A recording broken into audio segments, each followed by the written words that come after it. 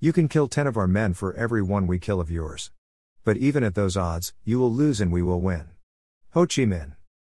I am at a loss to explain how an event starting before I was born and ending the second year of my teens could become so embedded in my psyche that it molded my lifelong political views into an intense distrust of politicians that still weighs on my soul 4 decades later.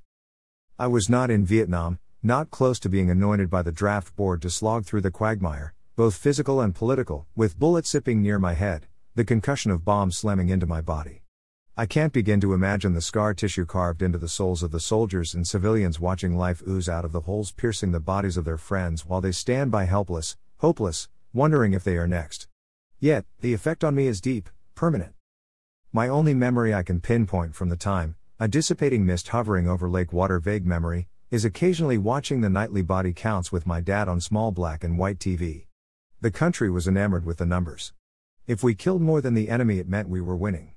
At least, that's what the snake-tongued, prophesying, death merchants in Washington would have us believe. It wasn't until decades later the truth of those fictitious numbers was exposed. Pure manipulation of a gullible public they were.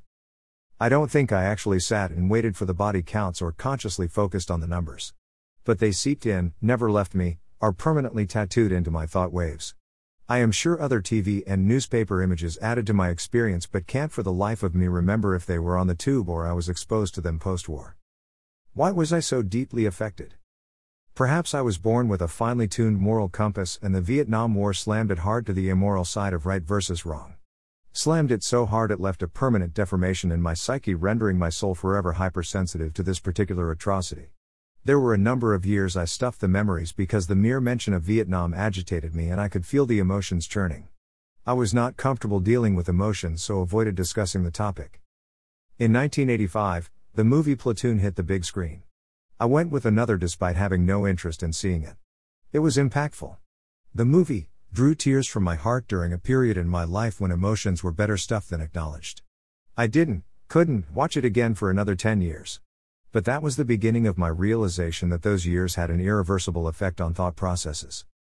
These days, when the topic comes up, my agitation still surfaces and my soul vibrates with an energy that I find difficult to manage. It takes me some time to chill, but I do and can actually have a rational conversation, well as rational as someone with strong convictions on one of the greatest wastes of human life by morally corrupt politicians for face-saving, political expediency in the 20th century. I was not there. But I was not too young to be forever molded because it happened.